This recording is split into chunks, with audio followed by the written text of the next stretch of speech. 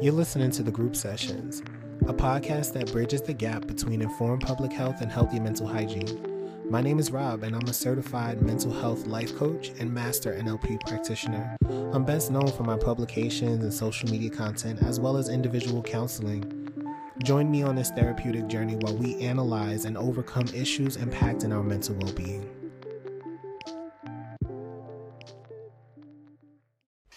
Welcome back to Group, everybody. So everybody that's listening, of course, as always, I want to thank you guys for jumping in and holding space with us here today. This is our 41st episode, and that's crazy to think that I've been doing something 41 times consecutively. But this is where we're here. So we have a special guest today. We're going to be talking about mental health through artistry, specifically through recording artists. And joining us for Group today is going to be James Gardin. I hope that I'm pronouncing his last name right, but I'm going to go with Gardin. He is a producer, rapper, and songwriter, and he's here to kind of like give us a little bit of insight about what his world is like through his music and how his music is intended to reach and be received by other people. So I'm going to let him hop on and jump in and just go ahead and introduce himself and talk about all of his amazing accolades and his super duper cool swagger. That was a tongue twister. I wrote that down like 6 times because I really wanted to say it, but I keep messing it up. Welcome, James. Thank you for being here with us. Yeah, thank you for having me. Super excited to be here. Yeah. So May is Mental Health Awareness Month, and I wanted to just kind of bring some people on to this month and just, I guess, to the project in general to talk about mental health in different avenues. Some things that we talk about on the show usually is how we can explore different ways of kind of connecting with our mental health or looking for support in different spaces. And music, for me, as well as most of the listeners, I feel that that's always been a community gathering point. Like, music is like a community for your thoughts. You know, even if you are not close to the artist, you get to be close to the artist's thoughts, and it's really validating and stuff like that. So just before we jump into all of that, please give me the rundown of how you found music in your life and what purpose music has like served for you. For sure. One, I want to know, I love the idea of like music being a community for your thoughts. Like, that's it. If I borrow it, I'm going to source you for sure. But that's a good one. For me, growing up, my parents always played music in the house. So I remember memories of my dad playing like James Brown records, and just like that would be a bonding thing. Like, we would listen to some of his favorite songs. Outside of that, I grew up in a church, and I grew up in a church with a mom that made sure that you were involved in the church. So I was in the choir, I was an usher, I was everything. Anything that a youth could do, I had to do it. But I think, right. Yeah, have me there all the time. Wasn't singing that well, but I was singing. That's right. But that allowed me to really like just get introduced to music. And my mom's a writer too. She writes poetry. And I think watching her do that and perform that also had an impact. For me, though, I was super shy growing up. So it wasn't until like senior year of high school that I started writing my own music. And I was doing it like in secret.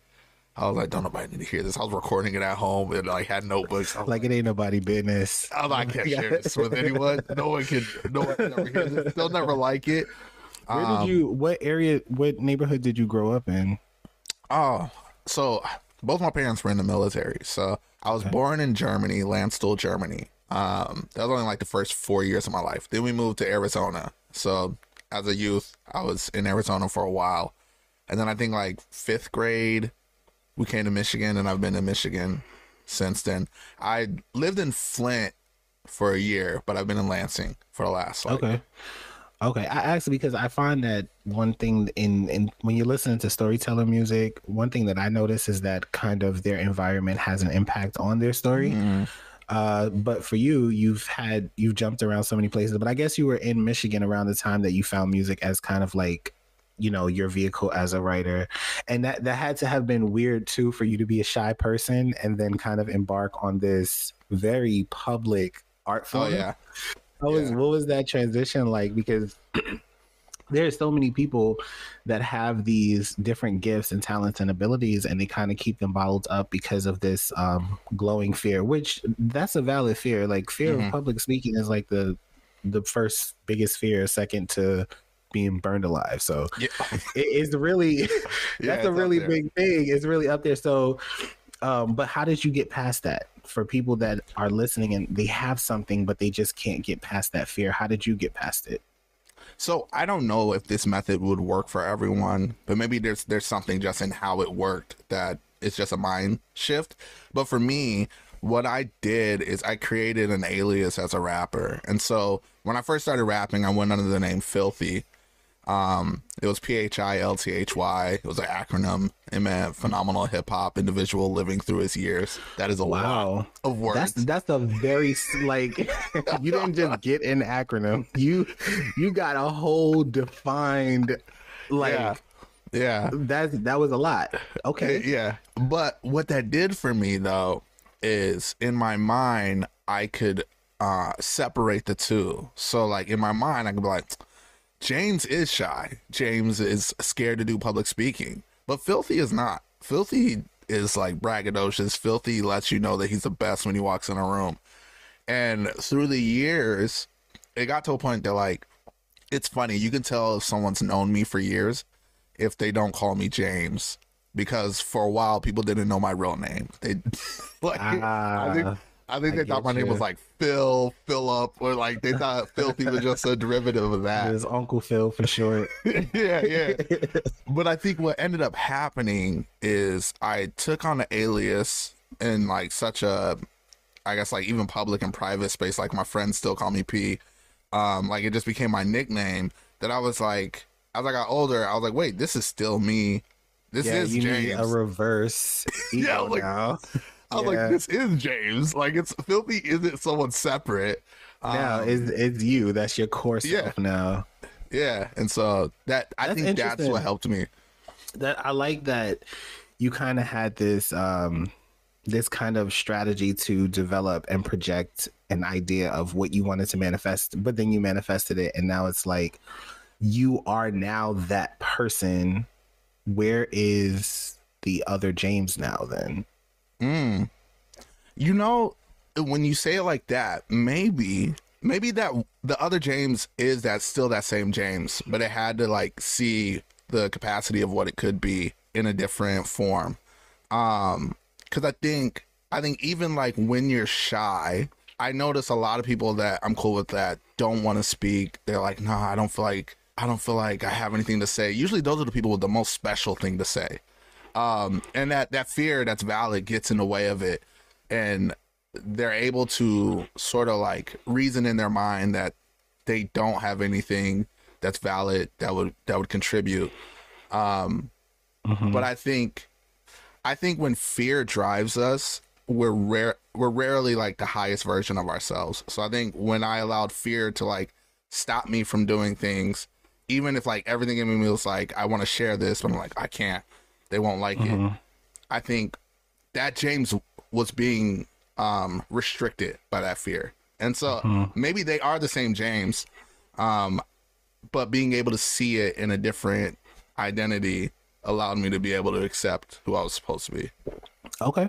And I think there's a lesson in this too for just artists in general, because so you are not the first artist and won't be the last artist to kind of create that alter space of having its own separate identity. What I think is really interesting though is that we do sometimes see people get lost in this identity and it takes them down a drastically different path. Yeah, you know for sure.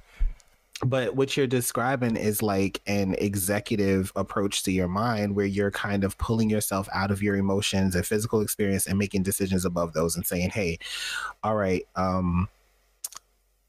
you, James, are going to participate in these things with the protection of Filthy, and we're going to teach you that these are safe spaces for you to exist in. So over time, you can now safely show up in these spaces. And when I tell you, I just, man, last night I just had a session. It was like 2 hours with the client, and we were actually talking about that. I was like, "How was your week?" and she was like, I had a rough week, but I made decisions above my thoughts and behaviors. I made decisions above my emotions and behaviors, and I planned out how we were going to navigate that. And I was like, wow, I was just so proud of her because I said to her, I was like, 6 months ago you couldn't do that. Yeah, So to that's hear powerful. you say that you just out here in these streets, streeting it up like that, I'm like very proud of them, and I'm proud of all of my clients. They just be doing so well. I just be so happy. But so having that executive function, did you come from a space of what you did? Well, let me rewind. Does your music do for people what Filthy did for James? Is there a connection in how Mm. your music now interacts with the world based on how your inside world interacts with yourself? One, it's interesting because now I'm like thinking about how I navigated it in such a different way with how like, and so to your Mm-hmm. point, I think I think Filthy was doing to James what my music does for everyone else. Like What I tell James is people now doing for for yeah, the yeah. world, yeah. Yeah, I tell people like a lot of times when I write a record, it's purely because either there's a thought that I see someone in like my community going through, or it's an issue that I'm going through that I'm able to sort of like not necessarily fully process, but analyze and look at, and then share my perspective through it. And then I feel moved to share that because I'm like, I know there's other people that are going through the same thing. And so for me, it's like I write records because I'm like we all need to like be able to see, I don't know, more of the beauty in the world even when we're like facing all the muck and myrrh and just the devastating things that we're barraged with. And so yeah, I think like what I write at first is like maybe even healing for me, but then I know like I can't share that. If I know after that process, like it's helped me, it would for me it would be selfish to be like, oh, this really helps. All right, I see other people struggling. I'm not gonna share it with them. Y'all figure it out Wow. yourselves. I figured it out for me. It's like, Yeah. nah, that's just not my temperament. Yeah, it's service. You're when you're delivering those messages to other people for their benefit, you're performing a service for people. So that's really therapeutic, and I'm pretty sure your listener community is absolutely benefiting from that because it's so hard to find music that does that by intention and by design Mm. nowadays. Um, would you? This is a off record. Would you ever sign with a record label? So I years ago I was signed to a indie. There were some good parts and there were some very bad parts. But I wouldn't be against it. Like if the deal made sense and I know that like the trade off of what I'd have to relinquish was equitable to like the help I would get to advance Uh-huh. it, I would do it. Cause like also I think like because like I care about my message so much, I know that there will be limitations to how far I can spread it by myself as opposed to Mm, like an entity or a company. And okay. I'm not a purist to the point that I'm like, nah, never, can't work with Yeah. them. Like How if it, would do you ever think? Do you ever? What would be your strategy as an artist looking to sign to a label? What would be mm, your strategy to maintain the integrity of your music while also being in a commercial marketing space? Because I feel so, like that's like the hardest. It's apparently it seems like it's the hardest thing, and it seems like the direction that artists have taken is like, okay, well, I'm not going to sign anywhere. But is there a middle ground or even a mm, window for you to bring your authentic self and your authentic story into your music, but still take advantage of like big money? right. So I think if one has the influence, and I guess also you would need the resources. I think a partnership makes more sense. Like one thing that I think we don't talk about a lot that happened in the early, what was that, 2010s or was it the 20 teens? I don't know. But um Macklemore is never signed to a major. Like the rapper Macklemore. Mm-hmm. What he has is he has a distribution deal with a major label. And so they distribute his music and send it to radio. I think the number is somewhere around he gets 80 to 90% of what he makes off of an album sale. So it's Shout out to interesting because Macklemore. Right. It's like, and I might be fudging numbers, so go fact check me, please. But it is a deal where I think what he did is he lived on tour, and I remember watching it. Like, there's one summer where like he came to Lansing, I played with him, and like there was like 70 people at the show. Maybe a couple summers later, he goes on tour, and I'm just watching, and I'm like, oh, 25 out of the 28 dates are sold out. That's kind of cool. Then boom, boom. So he had leverage to be like, I have fans, I know how to connect to them, so I don't need your help on that. I need radio and distribution. And so I think if people can do partnerships with labels, that makes more sense. But you have to be able to bring something to the table.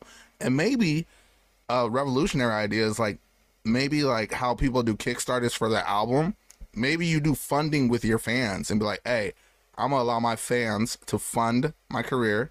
And maybe like we have an advisory board where we have conversations and you can have input on what we do because you believe in it. But I think I would put more faith in the people than a company. And you're giving away a lot of business advice. You should start charging, my friend. You're giving away a lot of business advice. You're giving away a lot of free game. Here's the thing.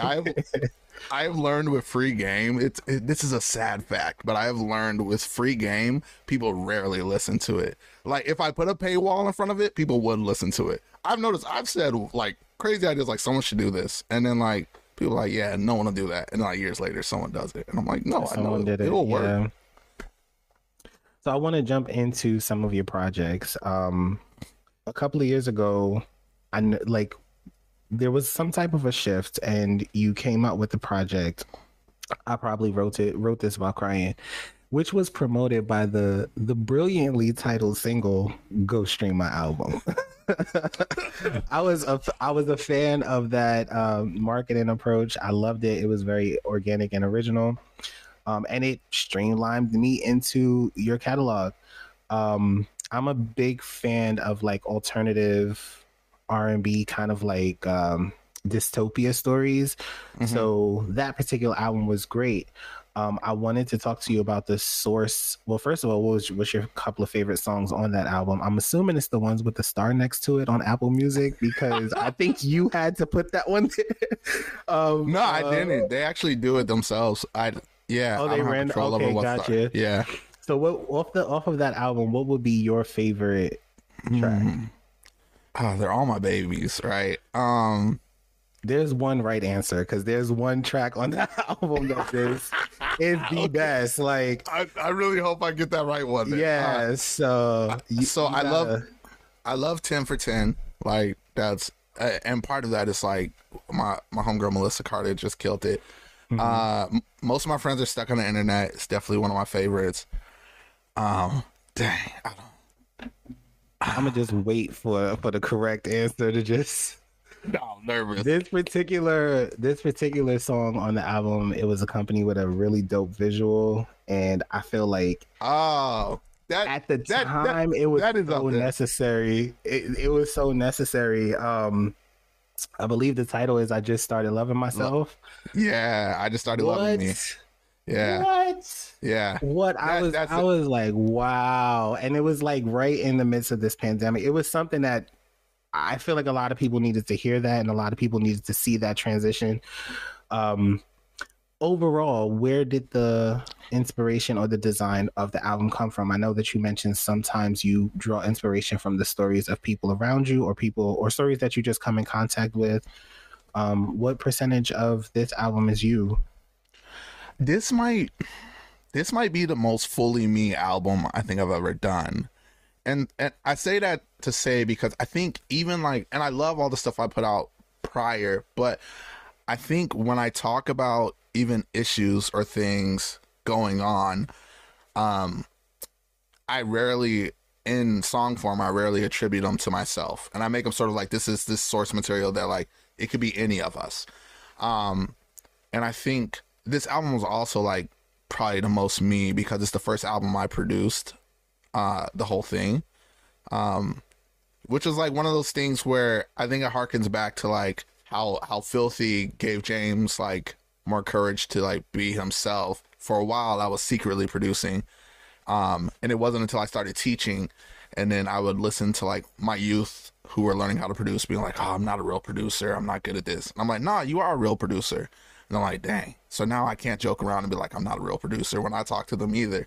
Um, but yeah, I think a lot of what made that album what it was me being like, all right, I'm really just gonna talk about like how I feel sometimes, and hopefully people people listen to it and enjoy it.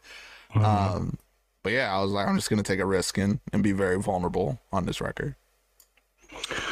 What does it feel like for an artist to produce a project that is that vulnerable? How, like, what did the release, when you pressed publish, what I remember I remember when I wrote my first book, and it was all of my business in that book, y'all. That was all. I was like, oh shit, I'm talking shit. And I remember I wrote it and as it was just that published, I was like, I'm about to press this button because it's gonna go to the worldwide internet. Like, everyone on, and I just was like, people know me, are gonna hear this. People know me that are gonna read this. What was that moment? Obviously the project is done, what was it like for you right before you hit publish, knowing that people are going to hear this, people that know you are going to hear this music? So I guess, like, to my detriment and my benefit, I released it during the pandemic, and so I think I wasn't sure about anything. So I was like, I think that it gave me a sense of like, hey, I don't know when we're gonna be back outside. I don't know when I'll see people, but I know if I put music out, it'll get listened to. And I think maybe it was a weird where I don't think I was able to focus on like how vulnerable the record was, as much as like the process of creating and releasing is something that feels natural to me. And so this was the record was produced by Filthy, basically. It was distributed and produced by Filthy. That's James Gardin on the track, but it was definitely distributed by Filthy. But I think part of it too, though, is with that album, I was like, part of it was I was doing it for me. And so I'm not going to front, like, I wanted it to get a lot of plays. I don't think it reached what I wanted to reach. And there's a lot of variables that did that. But I think I felt accomplished alone by like being more honest on a record and producing a full record. So that was like, yeah, I think the win happened when I hit publish, like regardless of any outcome. I think I could say that now. I don't know if I was necessarily, to your point, I probably wasn't feeling that in that point. I think I was like, oh, I don't know if people are going to listen to this. I don't know what's going on, but I know that it'll be out there, and I that's the only thing I could be sure of. Mm-hmm. How does your loved ones and your family feel about your music? They love it. Like, my dad's my biggest fan. Like, it's funny if I miss a call, he'll like leave a message and be like, oh, my bad, I was trying to talk to the world famous James Gardin. Do I need to talk to a secretary or something? I'm like, chill. And then my mom loves my music too. She really enjoys it. Okay, that's good. Do you ever, when you I mean, some of this music that you're putting out, I imagine some stories are probably older stories. They may not be today's stories. Is there ever a time with your family or friends where you find that your music has led to a conversation about an experience? Sadly, no. But I think also like even when I think about my dad, I don't think he's ever like been a talker to the sense like I don't think he's ever had therapy, right? When I think about my mom, I think I probably talked her into it a couple of years ago, and so I don't know if I've ever like felt like we've had conversations about music and about like maybe what it's about. Yeah, but I think that might be because of like that dynamic of I don't know if we ever get that deep. Like, I think as of late with my mom, I've gotten deeper. Just like even her venting about her job and like how it feels to be a black woman of a certain age working under young white men that are aggressive and gaslighting. And you know, and like me just trying to like support her in that. I think that's opened up more opportunities. where I think we've had conversations just about life, but not necessarily the music. Yeah. Do you ever feel, has there ever been a situation where your music has brought you closer to someone that there was maybe some type of distance, maybe a friend, a fan, or maybe a friend? Have you noticed that your music kind of have become a glue in any ways? You know, I don't know if I can think of a specific person, but I know there's been times where people have told me like after a show how they felt afterwards and how it made them feel better. And in that interaction is like made me want to like check in on them more. Mm-hmm. And then I'm the crazy person that if I have a concert, I might send you a personal video of me inviting you. And like it's me on a video, I'm like, hey Robert, like I would love if you come to the show. If you can't make it, let's link up sometime soon. And then like so with that, like there's been people who like will grab coffee and just chop it up and talk about life. That's what's up. And so and I guess in that point I think the music was a bridge for that. I don't know if those connections would have happened without that. That's what's up. And exploring more between like the artistic sides of who you are, how has your music been therapeutic for you? Like what has your music helped you get through? Mm. You know, I feel like because my music has a very like encouraging tone, one could listen to it and allow it to serve as like a list of affirmations, or just like a reminder of who you can be. And I find myself sometimes if I'm like in a very low moment, and I rarely listen to my music, but when I feel like it, sometimes I'll listen to a record and be like, wait, I said that? Wait, what? How was I able to think like that? Like, wait, that's my Yeah. thoughts. So you know, like it's a Yeah. weird thing where it's like you could be in such a low moment, and then you hear like even just like you named it earlier, but like I just started loving me. Like when I listened to that record, I'm like, wow. I was like, Mhm. God, I love me some me. Now, like, Yeah, man. why am I away from that? And let me get back to that because at one point, this is how I felt, and like just reminding myself of like how I've seen me and how I should see me, has been like, yeah, I think my music does that for me. It reminds me of like, oh yeah, nah, you've been through hard times, but like you still Yeah. persevere, Keeps you and you've done grounded, some amazing and things. you have you have an extensive catalog of music. You have music published from like 2016 BC. Like you have a lot of music. Um, when did you? But recently, you've been kicking it out with a different at a 60 frame rate. Like you've been making a lot of music recently. Mhm. What happened in your personal life that made you shift to realizing that I see myself in art as an artist, and I have to make sure other people see me as an artist? You, you know, I think part of it is teaching. I actually, yeah, I'm gonna attribute it all to teaching. So, I work with a nonprofit where we teach kids how to write and produce music. It's called All the Above Hip Hop Academy. I've also, for the last 8 years, worked at a summer camp, Trails in Camp in Pennsylvania, where for a while I ran the music department and now I run the whole creativity center. But I think what ended up happening is like when I only have 45 to 50 minutes with a kid and we have to write a song, one of the things I always tell them is like, you have to create without critiquing and just like, let's get the ideas out. Let's get the ideas out. And I think with doing that, it gave me a practice of not overthinking. But I also think about, and maybe COVID did inspire a lot of this. I think I was at a nice pace before then, but I think as of late, like it's definitely ramped up. I think what I realized is like I have all these thoughts and these things I want to say, and we literally went through a pandemic where people that I thought would be around for years are no longer here. I don't I don't know when this time runs out, and so if I have this music in me, I need to make it, but I also need to not hold on to it. I need to give it to the people at a fast pace. That's really powerful.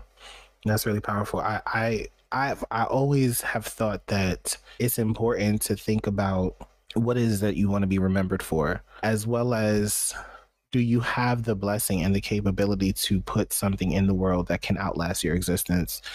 And those two things, to me, they're essentially the meaning of legacy. They're a meaning of what the impact of your presence will have today, as well as will have tomorrow. So I'm pretty sure that if you keep excelling the way that you have, your music is going to do some things, because the message in your music is pretty incredible. And I would love to see more musicians kind of take that shift in terms of being authentic people that are giving messages. Everyone now has a platform, everyone Mm-hmm. now has a microphone, but not everyone has a message. We typically do, and the people are going to they're going to be mad at me. But so I was trying to produce a new episode for the show every day, and I blinked and now I'm at half 100 episodes. So That is crazy. that was really fast. So I have to start condensing some of the special episodes. And one thing that people have been asking for is a repeat after me episode. That would kind of be more of like a guided meditation based on a quote. Mm. So in the interest of not doing the most, I have to start combining these special episodes into the regular episodes. So what I'm going to do is I'm actually going to give you the quote and allow you to interpret it for yourself and share that interpretation with how other people can benefit from it. Oh, wow. Okay. Okay. So this is Repeat After Me by James Gardin. Boom. Drops the mic. The quote is by Khalil Gibran, and it reads, "Your pain is the breaking of the shell that encloses your understanding. It's the bitter potion by which the physician within you heals your sick self. Therefore, trust the physician and drink his remedy in silence and tranquility." Mm. Oh, that's a good one. That's probably one of my favorite. Khalil Gibran, shout out to him, but that's one of my favorites. But I want to know, what is your immediate reaction to that? What part of that kind of like sits with you the most? I mean, I think so. It's talking about like how the pain is helpful. It reminds me, golly, I'm such a church kid. It reminds me of a sermon I heard once, and what they talked about was like when a caterpillar is in a cocoon.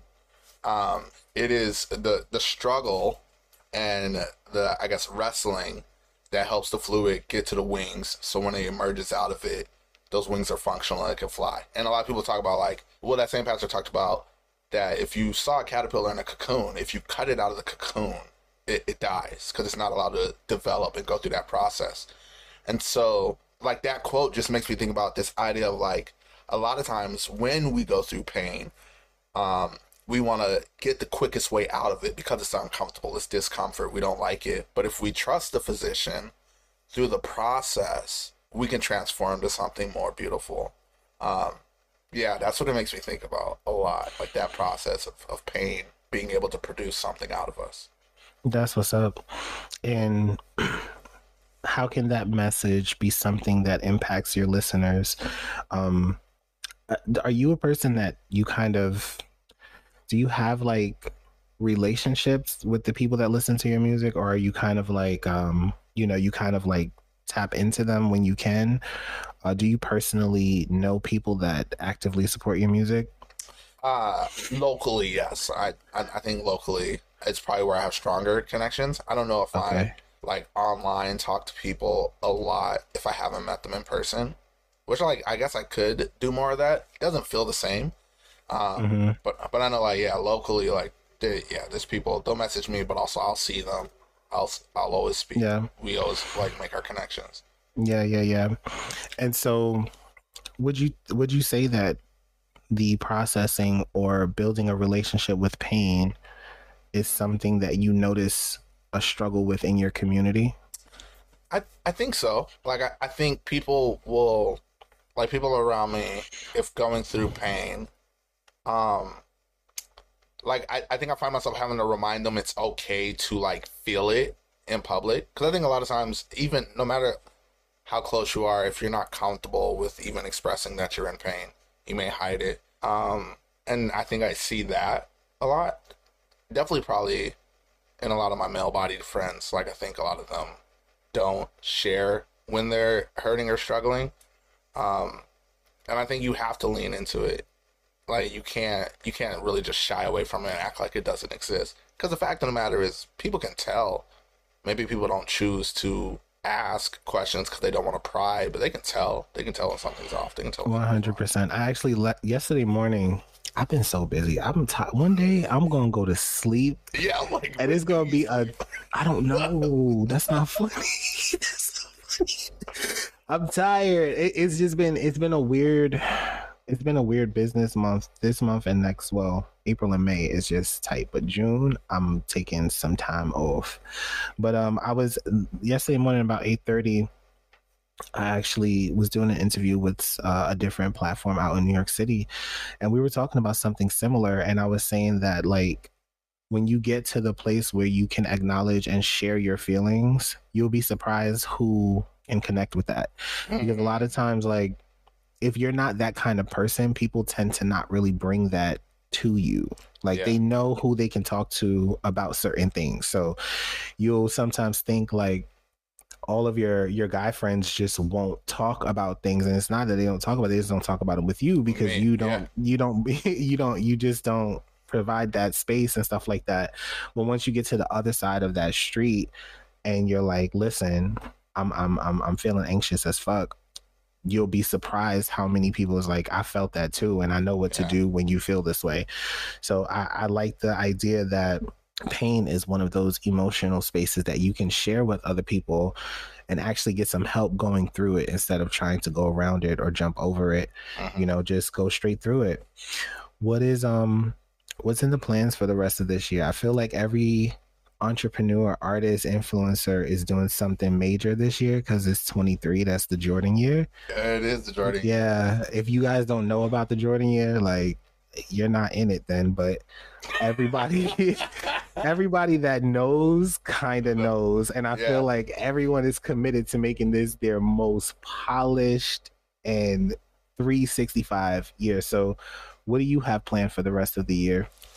So, as of late, I've been really getting into like sync licensing and writing music for TV and film. This year I want it all. Like there's people that like I see in the space that like I even look up to what they do. And I'm like, that's fire. But I think I won't. Not that it needs to be a comparison thing, but like I want my name mentioned when you talk about like who's who. When you listen to a trailer, I want people to listen to a trailer like, wait, I know that voice. Oh, that's James.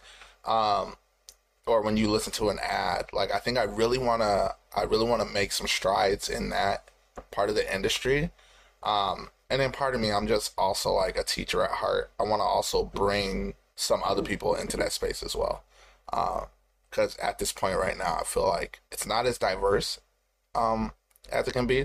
I don't see all groups really represented in an equitable way. And if I can disrupt that, I'm down to do that. Okay. And what are the internal steps and internal processes, the work that you can do on yourself to help you achieve those goals this year? Mm. Disciplined.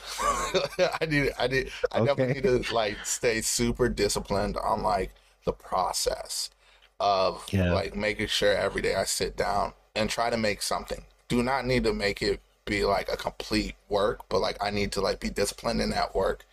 Um, I think I also need to just like continue to being a process of learning because things just keep changing. So research, research, research.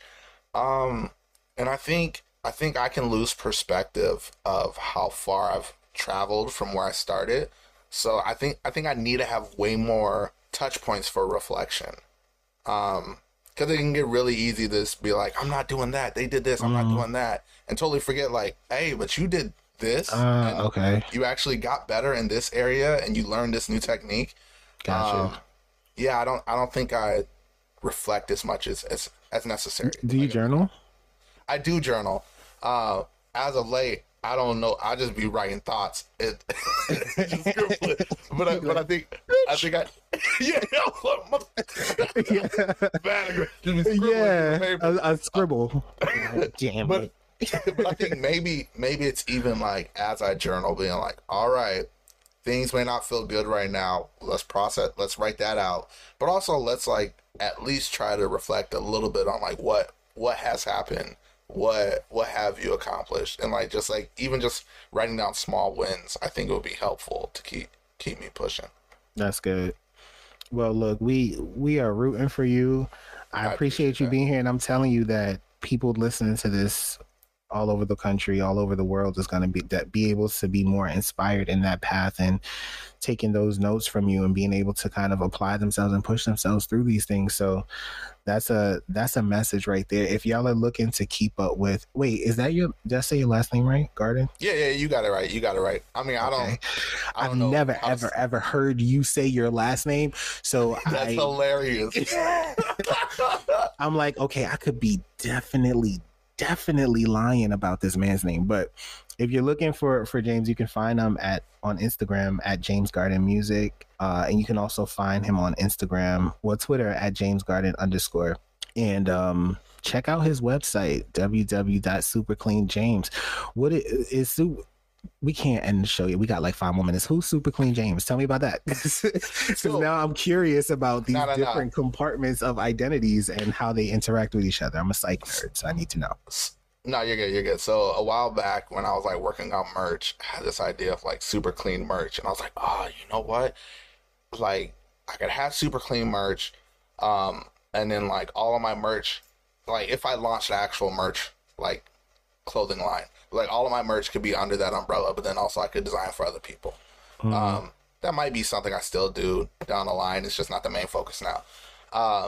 But also like I thought like the super clean could be something that I add to everything. And so like even like the sync sort of community I'm building is called Super Clean Sync. And then I guess the other thing was when I started designing my website, when I was signed to the label, they bought jamesgardin.com. And so I was like, well, I can't use jamesgardin.com. And I was like, what do I want to use? And I'm like, I'm using the super clean stuff all the time. So I was like, super clean James. And I think it also alludes to like, I don't really use profanity in my music because I want it to be as accessible as possible. You know, I didn't notice that because the emotion that you put in the music, it felt like you was cussing. You could not, and I was sitting here thinking like, you know, okay, this is music super clean, and I'm like, I don't know, because pero I be in my feelings. I be like, yeah, bitches. You know, don't fucking play with me. You know, no bitches on the record, but you heard it. You heard the ad lib. Okay. Oh, that must have been what it was. It was a subconscious cuss. Yeah. But yeah. Okay. Well, yeah, check him out. Check out his website, Super Clean James. You guys can follow me at Robert St. Michael, and my website's also going to get a bit of a tune-up, so stay tuned for that. And yeah, thanks for being here. I've been your mental health coach for today, and this is the Group Sessions podcast, and we will catch you guys in the next episode. Peace.